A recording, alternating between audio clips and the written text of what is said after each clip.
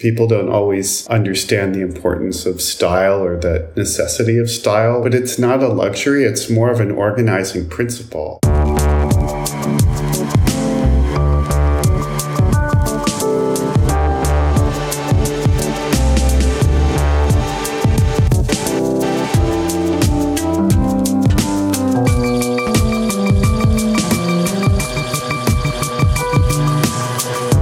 Hi everyone, welcome to a new episode of Data Stories.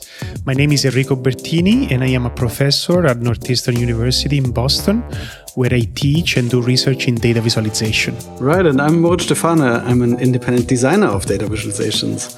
And in fact, I work as a self-employed truth and beauty operator out of my office here in the countryside in the beautiful north of Germany.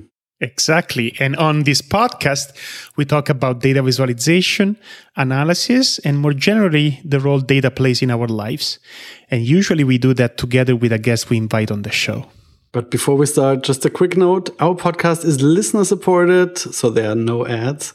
But that also means if you do enjoy the show, you might consider supporting us. You can do that with recurring payments on patreon.com/datastories. Or you can also send us one-time donations on paypal.me/datastories. Exactly. Okay, so I think we can get started with the main topic and guests for the show today. So today we have two people on the show to talk about, I think, a really relevant topic. I think in general, what is the relationship between statistics and data visualization? And to talk about that, we have Andrew Gelman and Jessica Holman. Hi, Andrew and Jessica. Welcome to the show. Hello. Hello. So as usual, we start by asking our guests to introduce themselves. So maybe, Andrew, you want to go first and give a brief introduction? I teach statistics and political science at Columbia University. Jessica. Hi. I'm a associate professor of computer science at Northwestern University. I do research on various topics related to how people draw inferences from data, usually from interfaces. So I care about things like visualization.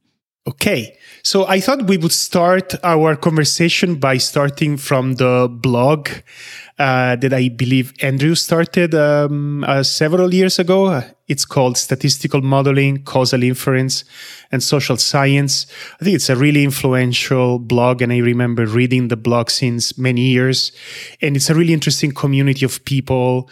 And there's a lot of interesting discussions about statistics, but also political science and science in general, and also a lot about data visualization. And I believe Jessica joined the team recently, so we have seen even more data visualization conversations in that space. So, Andrew, I was thinking maybe you could give us a little bit of a overview of what the blog is about. Maybe if you want even to say how it started and what are the main topics there. In 2004, I was working with a postdoc, Samantha Cook, and we had an idea of setting up a blog and a wiki to help us communicate with each other. The idea of putting stuff on a blog was that then other people could see things too, and we could get input from other people. Then the wiki was supposed to be where we put our various ideas. The wiki got hacked and we had to take it down, but the blog was useful. I learned, though, it's hard for most people to write stuff on a blog. Sometimes I would suggest that students or postdocs write a post and they would find it too difficult a task. They would find it too pressureful. So it ends up mostly being me, but then various other people, like maybe about 15 other people, including Jessica, have had stuff to say. So I've asked them if they could write for it too. So it's a way of having conversations. It is difficult to write for your blog. I was just going to say, Andrew, maybe it's hard for you to understand, but I think, you've established quite a record with it. I think a lot of people tune in to hear what you're going to say. So it is, I understand why other people would be like, oh my God, it's too much pressure. Because I had to just get over it and be like, I don't care. If they're going to compare me to his posts, then they're not going to be as good, but it is tricky. Well, your posts are definitely better than the average post of mine. So, yeah, I think what is really interesting there is that every time I look at a post, there's such an interesting series of comments below. You seem to have a very active community around it, and it's always very thoughtful. And yeah, And I don't know if you need any special moderation, but also normally the comments are pretty interesting and nothing too bad. There's no crazy people writing crazy stuff as far as I can tell. Yeah, it's not so interesting for the crazy people, I guess. Yeah. But I wanted to pick up on something that you said earlier, not about the blog, but about statistical graphics. Because I'm a user of graphs ever since I was a physics student and graphed data and graphed curves and models and so forth. And I think over the years, it struck me that I think everybody needs to have their own theory of statistical graphics. Like in the same way as if you're writing, you need to have a theory of writing. Or if you're drawing, you can't just say, I'm going to draw what I see. You have to have a kind of approach, its goals. Or if you're making music, you can't just say, hey, let's form a musical group and do music, right? You have to have music that you want to do. You have a certain style. It doesn't mean your style is better than everybody else's, but you need that. And I think that for quantitative things, people don't always understand the importance of style or the necessity of style. Like style is seen as a kind of luxury, but it's not a luxury. It's more of an organizing principle. And that's also clear with writing, that if you're writing, except for perhaps the most functional writing, like the instructions for how to operate your microwave oven or something like that, you need to have a style, because if something is boring to read, then no one will read it. I mean, if you teach as a teacher, if you teach a class and write a 2-page document for the students to read, they won't read the 2-page document. And so it's needed. Yes. So I think the flip side of that is that, on the other hand, then you have people saying, someone's a designer, as if there can't be any connection to science because design is supposed to be some separate thing. But there one can draw the analogy of something like building bridges, or that these things are designed, but they still have to work. Yeah, I really like the way you are describing this, because in a way, it reminds me of something that maybe I was hoping to discuss. That to me, it reminds me of the role of theory, right? The fact that if you don't have a theory doesn't have to be necessarily perfect or always super predictive, but it's a way to organize your thoughts so that you can think systematically about something.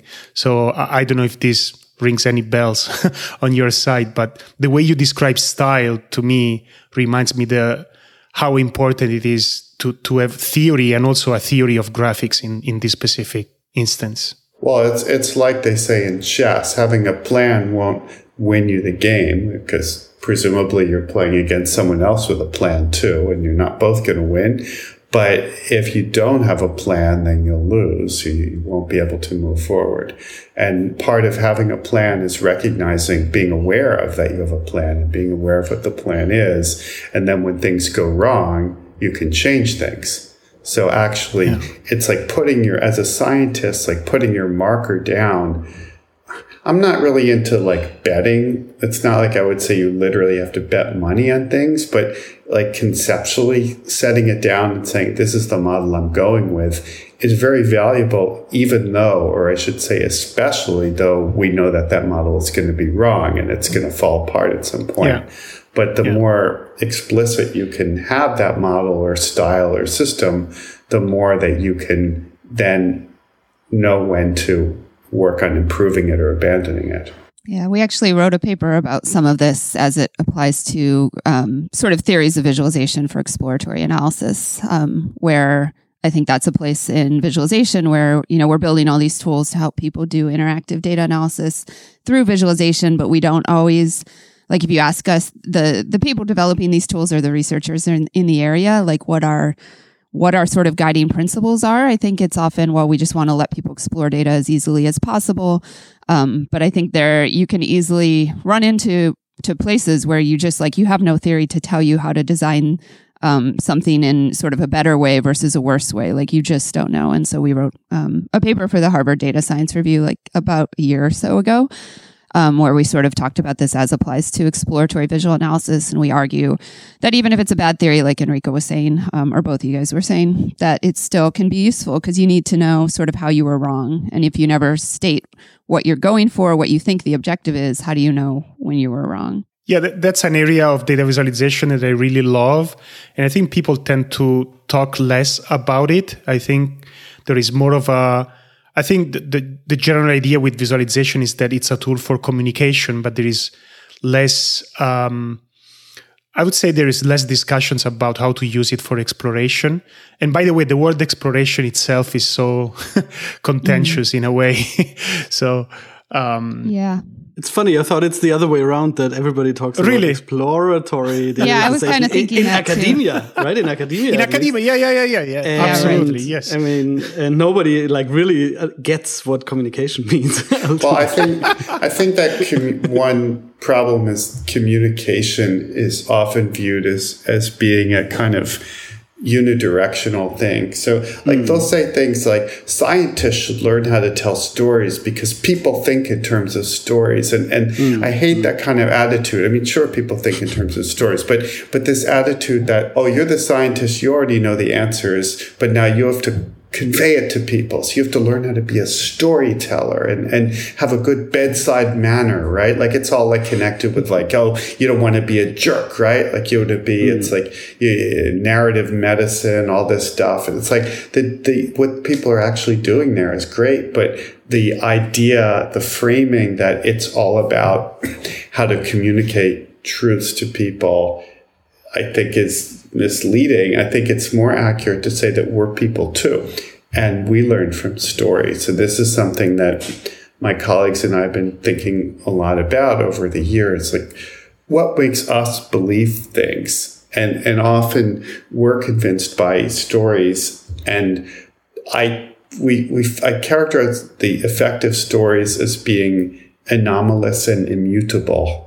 And by anomalous, it's a story as a surprise. So the convincing stories have some twist in them, something unexpected. Even if you think about a scientific method, I didn't think this method would work, and then it did, or whatever.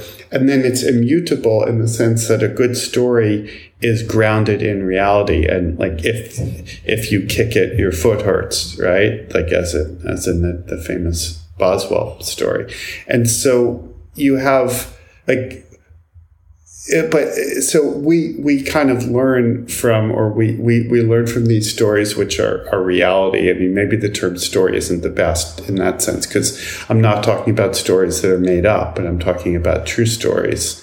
But we learn from these, but it's kind of necessary that the stories have this grounding in truth so that they can disprove our theories. And there's a sense in which a good story, like if you were to take all of the things that people have said in your podcast, right? So maybe you've done however many podcasts, and each podcast on average, maybe there are 5 stories. Like when someone tells you, hey, let me tell you a story, blah, blah, blah, blah. And if you look at those stories, some of them are going to be just made up. Right? I mean, we have these horrible examples of stuff where people just say, like, there is a famous example from a few years ago in a book where somebody said that it was like a certain data problem caused 70 deaths a year in a small town. And it was like, how the hell, like, it made no sense, right? So they just made it up. But I think the stories that are good, like if you could in theory track them down, and I think they would have this characteristic that they disprove an implicit model of the world. Right. Does that have to do with newsworthiness as well? Like in journalism, you have certain newsworthiness criteria. Well, exactly. Dog bites man, man bites dog. But here's the point, is that when something is surprising, it's surprising relative to an expectation. And so that model of the world is that. So that when we talk about discovery and surprise, there are theories implicitly there already. Yes, I was going to tie this back to the exploratory analysis thing as well. Like I think one of I mean, I think we talk about exploratory visual analysis a lot in Viz, probably more than communication, but there's always this role of expectations and what you're bringing, like what you're expecting to see, both in communication and exploratory visual analysis. And I think, at least in visualization research, that's something that we've always sort of backgrounded. We've always acted as though like the data speaks for itself when it obviously does not. So it doesn't. Yeah. So I think, that's all like theories of how, how visualizations act as model check are one thing that Andrew and I have, like in the same paper I mentioned already. He had been thinking about this years ago as a way to sort of think about the role of graphics in exploratory data analysis and how, in a sense, you can tie it to confirmatory data analysis through this idea that a good graph is helping us check a model, some implicit model often, sometimes an explicit model like in confirmatory data analysis, but there's always some expectation, and the graph tells us, how much the data deviate from that. So when you say model check here, do you mean like checking the model that you have stored in your head, like a mental model? Yeah, I mean, I think, so in exploratory visual analysis, I mean, I think, there's always, some background assumption potentially, and a lot of times, and this is stuff that Andrew had spoken about back in 2003 in a paper, so you can cut me off whenever, Andrew, and tell it yourself, but basically, like you can think of, a visualization as giving you almost like a test statistic or a vector of test statistics in a hypothesis testing type framework, if you want to look at it that way, where, you have something that you're trying to check for. Like you make a graph in order to check, like how well does my data conform to some expectation? And sometimes that's really explicit and like built into the visualization. Like I want to, in like a sort of model fitting or preliminary model fitting kind of stage of a workflow, you're looking at things like maybe residuals and that exactly how to read the chart because it's sort of built into it that like if your data deviates from the expectations that you want your residuals to have then or to fulfill, then it'll be obvious because you'll see like deviations from symmetry in the plot or even a scatter plot. Like often if you have a bivariate scatter plot, like the most common sort of built-in thing that you're checking against is sort of like a straight diagonal line representing kind of perfect linear association. So the idea that back in 2003 that Andrew started talking about and other people in statistical graphics have also gotten into, like Andreas Buja, Diane Cook, and others, there's this work in sort of graphical statistical inference that gets into this idea of, like how visualizations can function sort of as model checks. But then within that, people have gone in different directions where Andrew's original formulation, I believe, was sort of more in a Bayesian direction where it's not that we're testing some hypothesis and we just want sort of, our p-value or our kind of yes-no answer, but it's that we're, you can think of the graph as kind of like the comparison that you're doing mentally when you look at a graph is kind of akin to doing like a posterior predictive check in Bayesian stats, where you're sort of imagining like, under my expectations about the process that created my data, what do I expect the data to look like? So what would reasonable data look like under the predictions I want to make, and how much does the data that I actually got sort of compare to what I would expect? So it's almost like, you could imagine on some level, maybe this doesn't happen all the time, but it's almost like when you look at graphs, you're sort of imagining, reasonable data under some set of expectations you have, and you're comparing that to what you see. Andrew, I don't know if you want to say anything there. I think that was just sort of the idea I wanted to bring up. Well, I have more to say about that, but actually let me jump to something else, which is a paradox that we learn from stories, and the best stories have surprises in them. Like I would almost argue all stories have surprises in the sense that if there's no surprise, you don't bother telling the story. So we're always using, just as we use graphs to learn and to discover, which means to be surprised relative to our implicit models, we consume stories in order to refute various models of the world.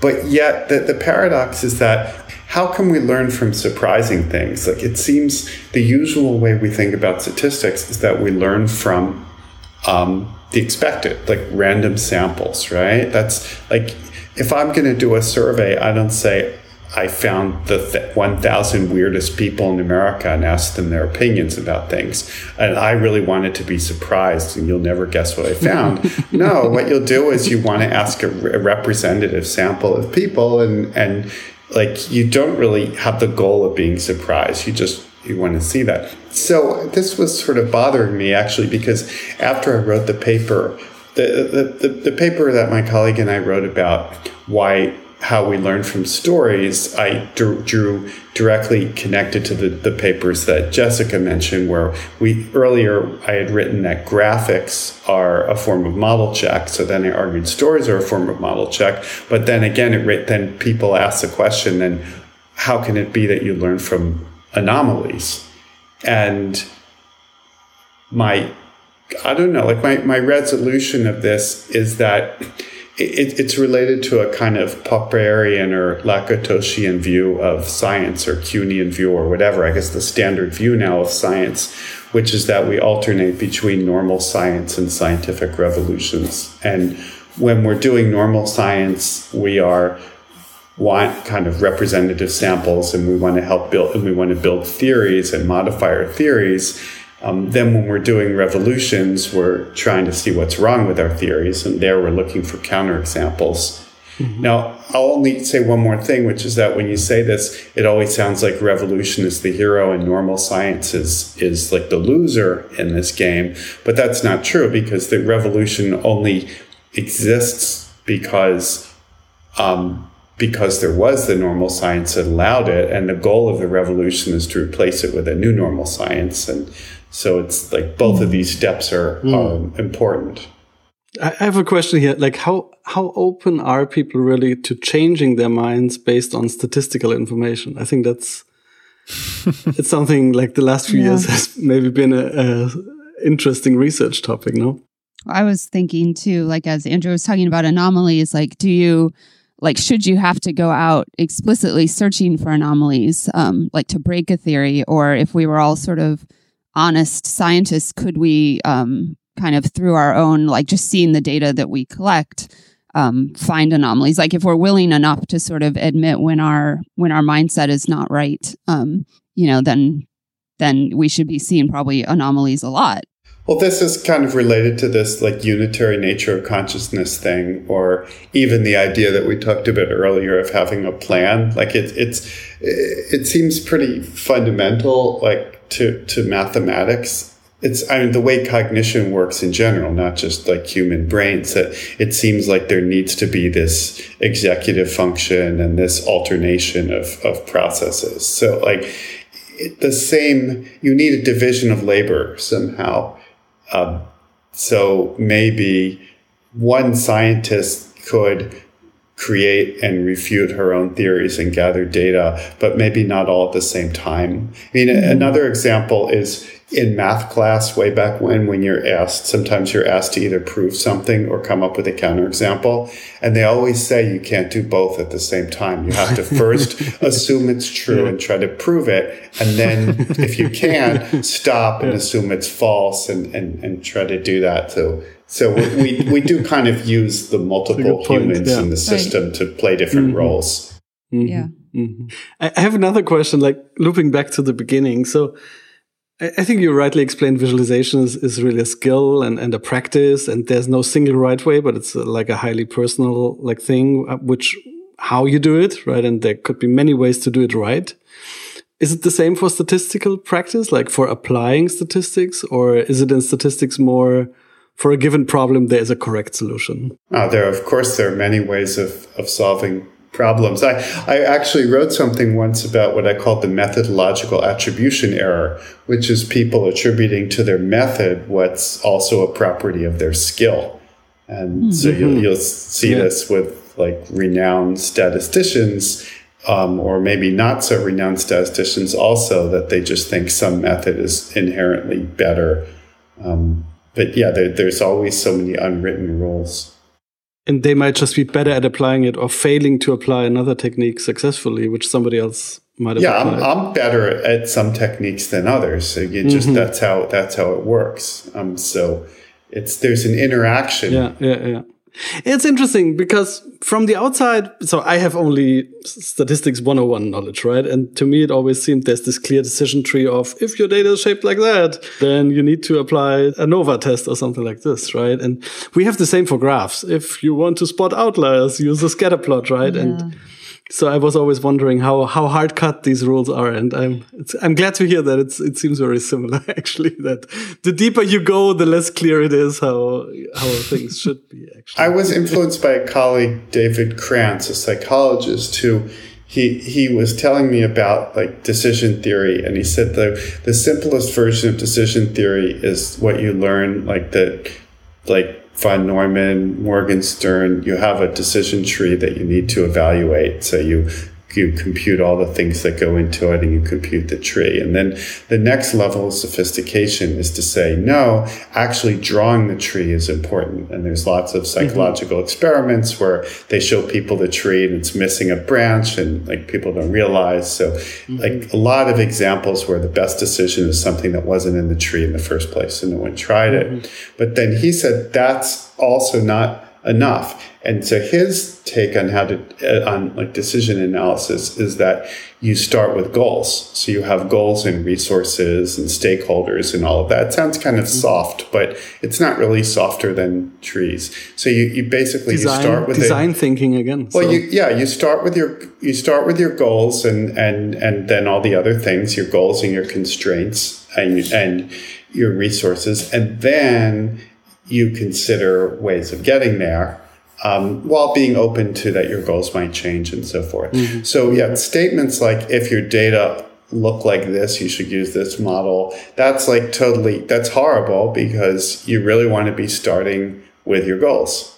And, and not in an empty way. Like, oh yeah, my goal is to publish a paper. My goal is to get this data analysis done. Like, your serious goals. Whatever they are. My goal is to not get shouted at on the internet foremost. Yeah, well. So I have to go now. So I'll see you all later. But thanks for the opportunity for talking with you all. This is always fun. Thanks so much. Wonderful. Thanks for joining us. Thanks, Andrew. See you all later. Thanks again. Bye. Okay, and now we can continue the rest of the episode with Jessica. So one question that I had going back to, let's say, the comparison between statistics and visualization, right? In my head, I'm always like, I can't say that one is better than the other, right? I don't know. So for instance, when we teach visualization, we show the Anscombe's quartet. I think we have a huge bias there because it's almost like, take that statistics, right? This is so much better. This is how I use it, at least. Right. Right. Everybody uses that way. It's like, hey, we go. That's why we need this. And, but no, because I think there's almost like a dance between having a lot of details so that we can, maybe related to what Andrew was saying, right? The surprising elements, but you can't reason only with surprise, right? And surprise can also overwhelm you, and you may lose the signal as you look at a lot of noise, right?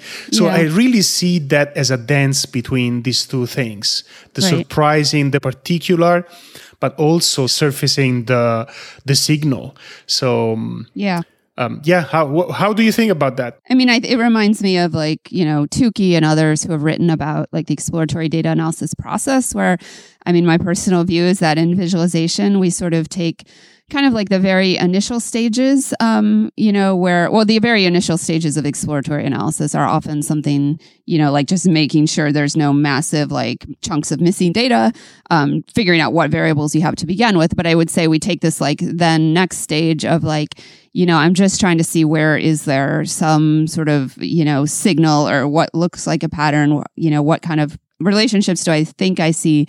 We sort of in visualization, I think of that as exploratory analysis. So it's sort of like very open-ended, sort of clicking around to find patterns. And I think we design kind of as though that is what exploratory visual analysis is all about.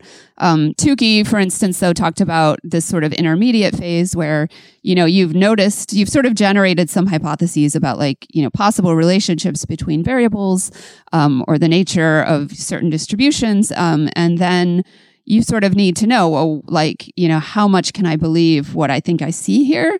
And so, you know, there's also like, you know, exploratory analysis also involves things like starting to fit models to try to explain, like if I think that this, you know, set of variables seems to be predictive of some other variable that I care about, you know, I would actually start fitting models and looking at deviation in things like residuals, seeing, you know, how well do my models actually explain what I'm seeing. And like the whole idea is that I want to like build up some sort of, you know, a mental model kind of the data generating process. Like I want to use stats to sort of, you know, help me figure out what can I believe, like in terms of like what signals are actually there and what is just sort of maybe not actually going to hold up when I inspect it more closely. And so yeah, I think, you know, there's this weird stage where, or this weird sort of way in which like graphs are used, not just to show us things that maybe we didn't expect to see or we did expect to see, but also to give us some information about how much we should believe those things.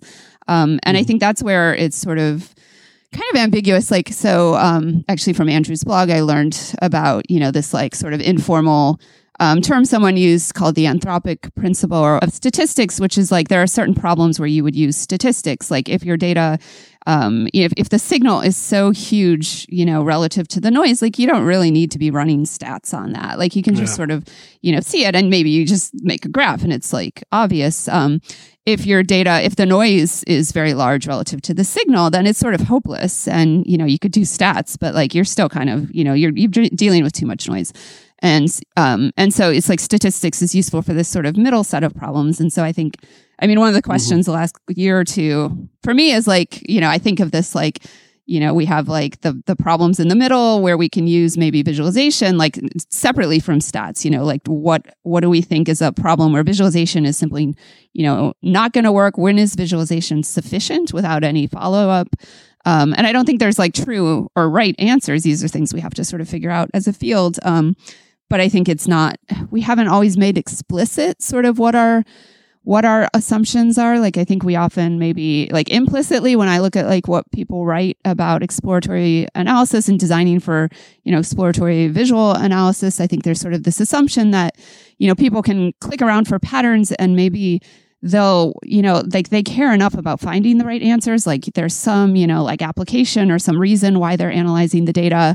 And so we sort of trust that, you know, they will look at things enough and make enough views. And some of the views will be disaggregated enough that they can sort of get a sense of the noise. And so, you know, we don't have to worry about explicitly supporting these like signal to noise kind of judgments. We can just let people, you know, use these tools and they will figure out what they can trust and what they cannot trust. And probably they'll follow it up if it's really important with like, you know, some further data collection, and then they'll officially test any hypotheses that are really important. Like, I think we just sort of assume, we don't even talk about a lot of it. It's just, but I think like I get the impression that that's kind of what we imagine.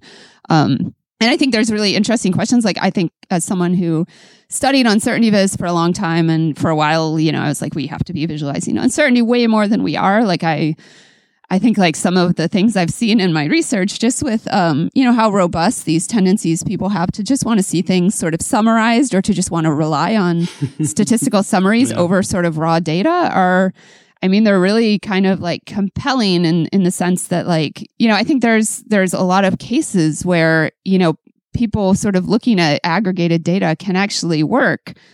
It just kills me that we don't have like any sort of good formal way of describing why that is. So I think like I've sort of, one of the reasons I feel like I'm being pushed more towards theory in the sense of like trying to set up like almost like mathematical frameworks to understand some of these things is that I want to understand why, you know, like, or how do you explain that like if you have someone clicking around in a viz system trying to find patterns that like, you know, ultimately they, you know, are doing okay. Ultimately, like they find like the correct ranking of patterns or whatever it is for the task. Like, so I think, yeah, I'm kind of like really curious just to like use theoretical frameworks to explain things that I don't understand. Like, why does this work out? Like, I think, for instance, maybe, you know, like there's certain ways in which a visual analysis process is redundant, where you're sort of looking at the same data in multiple ways. And so, if people kind of under update their beliefs often when they see a data sample, if you're looking at the same data sample multiple times, maybe it's sort of over time, you're kind of like internalizing it. Like, I think there's all sorts of, ways in which behavioral econ can sort of help us, as well as, like theories of statistical learning. Like, I think, I think it's like, that's, I don't know that that's where mainstream viz is ever going to go. But for me, it's sort of these questions about exactly when is visualization sufficient, like open this whole can of worms that just makes me think like, okay, we have to sit down and like really try to like figure out, can we explain to ourselves like how this paradigm works? You touched upon so many interesting points. I don't know where to go next. There's so many. I have a question on I'm still stuck with that Anscombe's quartet thing. So okay, for those listeners who don't know what it is, so it's sort of a toy example to demonstrate why visualization is cool. And the idea is you have 4 artificial data sets that all have the same summary statistics, same mean, same standard deviation, like broad summary statistics are identical, but when you plot them, you see 4 very different shapes, right? And so I was wondering, is there an inverse Anscombe's quartet where we would have like 4 super similar plots, but the statistics tell us a hidden message or something? Are you aware of anything like that? Or I can't think of anything. That is a strange question. Like, one thing might be like, sometimes like fat tail distributions are really hard to see, but easy to, I mean, that's a good example. I think like the behavior at the tails can really impact like, how you model data and stuff. Like, it actually matters a lot. You'll never see it in a graph because you might not notice tiny it, and very stretched out, but it still makes a difference, stuff like that. So we might have biases towards really what is plotted well, right? In our analysis, probably.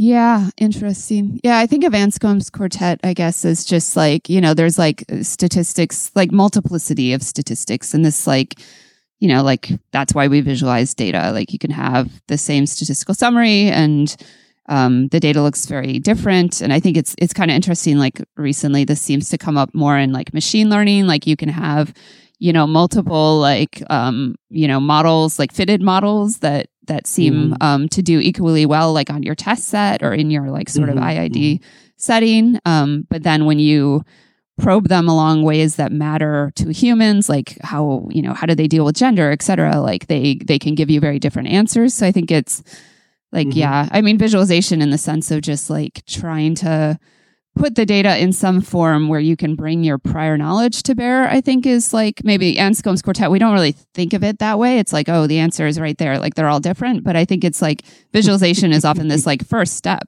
towards like letting us take what we know and try to apply it. I think it's just, we like to leave that kind of implicit, like that this is just people will bring in their knowledge and they'll know what to do next, kind of. Yeah, and you want to get from a lot of anecdotes to a theory or a model ultimately, right? In either discipline. Which is a lot of it is telling yourself stories, trying to explain things to yourself, right? So I think we could give people better tools though, like as they're telling themselves stories, to make sure that their stories are kind of accurate.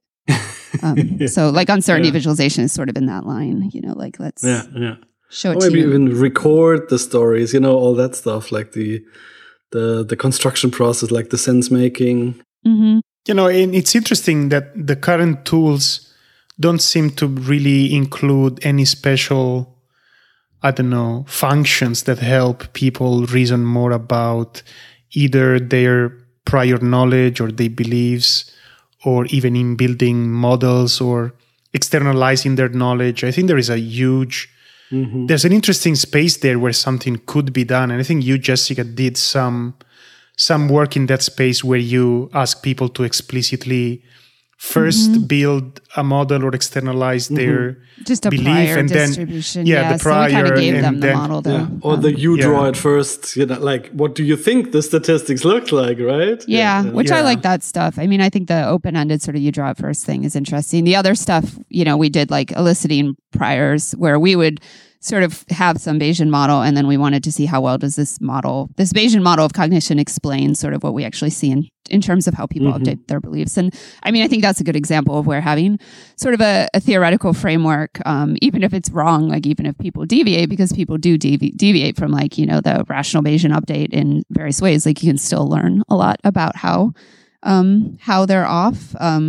But yeah, I think it's not that we don't like design ways to incorporate prior knowledge. It's just they're all extremely implicit. Like, and even like Tableau, I didn't know this for a while, but there's a whole like analytics pane in Tableau where you can add regression lines and you can see intervals of various types. But it is very it's very sort of rigid and constrained. Like you get some number of choices. And I think it's really hard though. Like you want people to sort of, and actually my former student now faculty, Alex Kale, and I have been working on something related to some of the ideas in the paper with Andrew, where it's like, what would this new generation of visualization tools look like where you could come in and not be sort of like a seasoned statistician, but still like use the tool to work up towards sort of these like preliminary statistical models that help you understand like how much does this variable explain this other one, et cetera. So I think there's like a really interesting space of like, how do you sort of give them sort of this like scaffolding in visual analysis tools so that they can,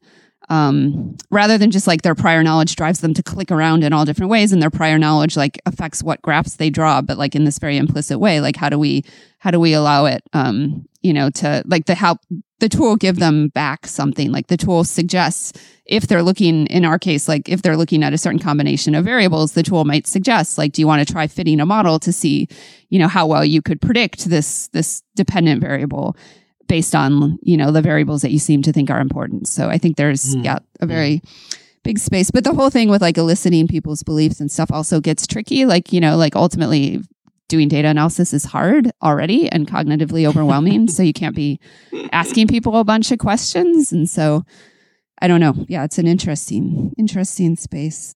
Yeah, you're making me think now about the idea that going back to the idea of exploratory data analysis and maybe an excessive focus to this idea that with visualization, you can just explore data for the sake of it, right?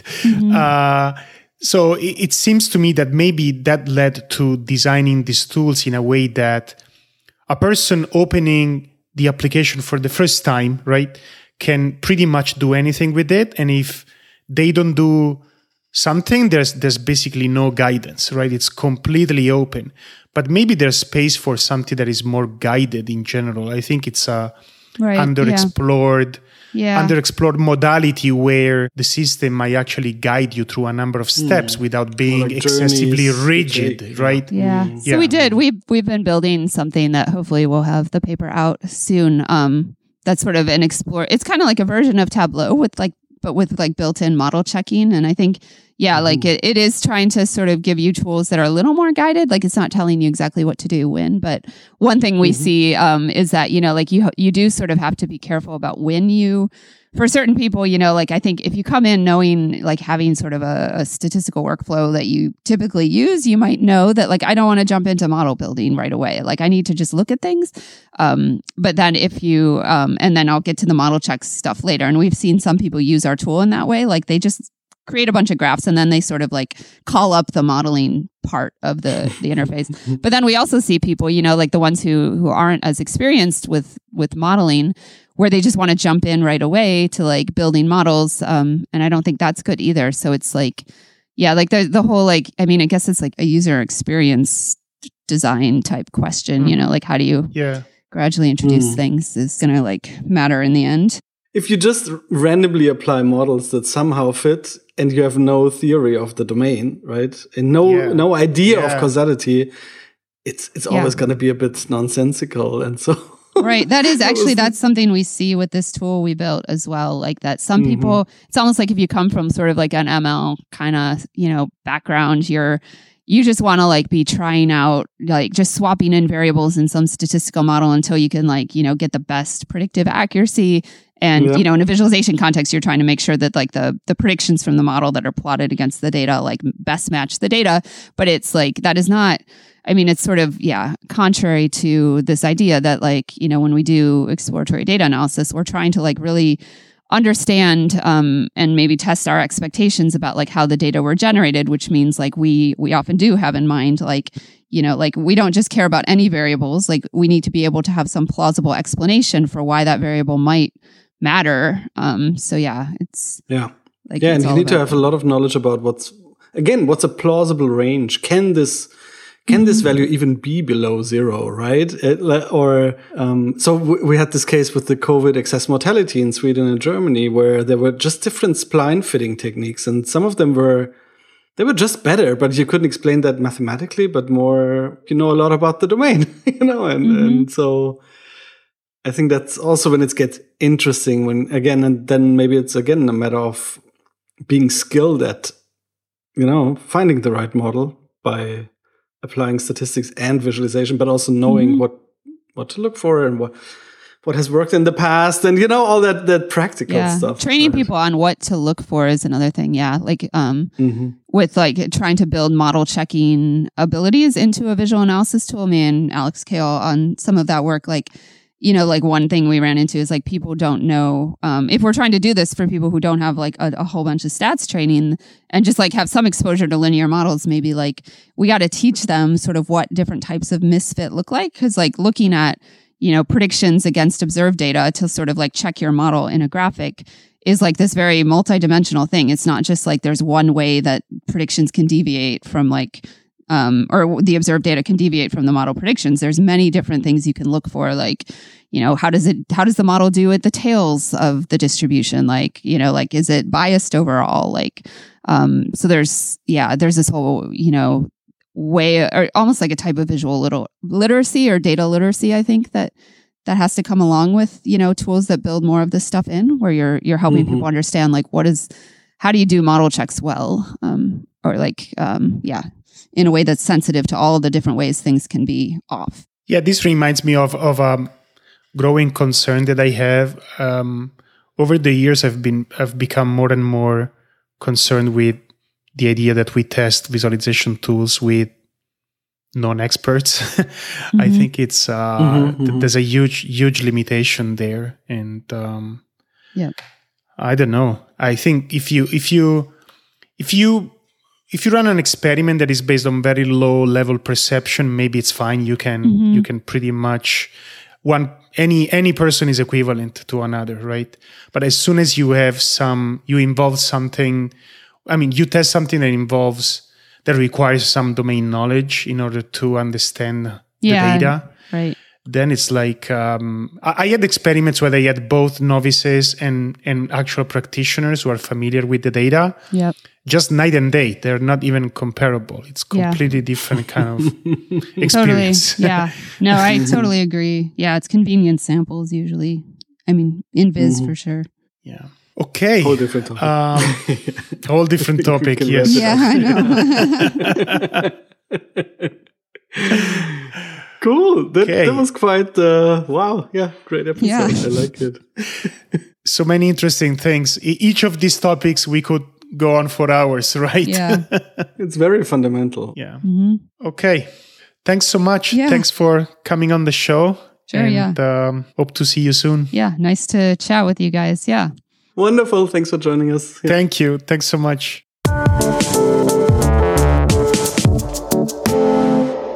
Hey folks, thanks for listening to Data Stories again. Before you leave, a few last notes. This show is crowdfunded, and you can support us on Patreon at patreon.com/datastories, where we publish monthly previews of upcoming episodes for our supporters. Or you can also send us a one-time donation via PayPal at paypal.me/datastories.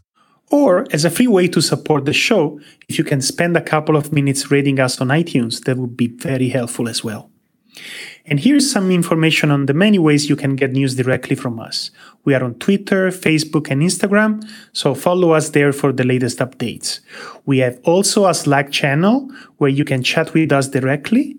And to sign up, go to our own page at datastory.es, and there you'll find a button at the bottom of the page.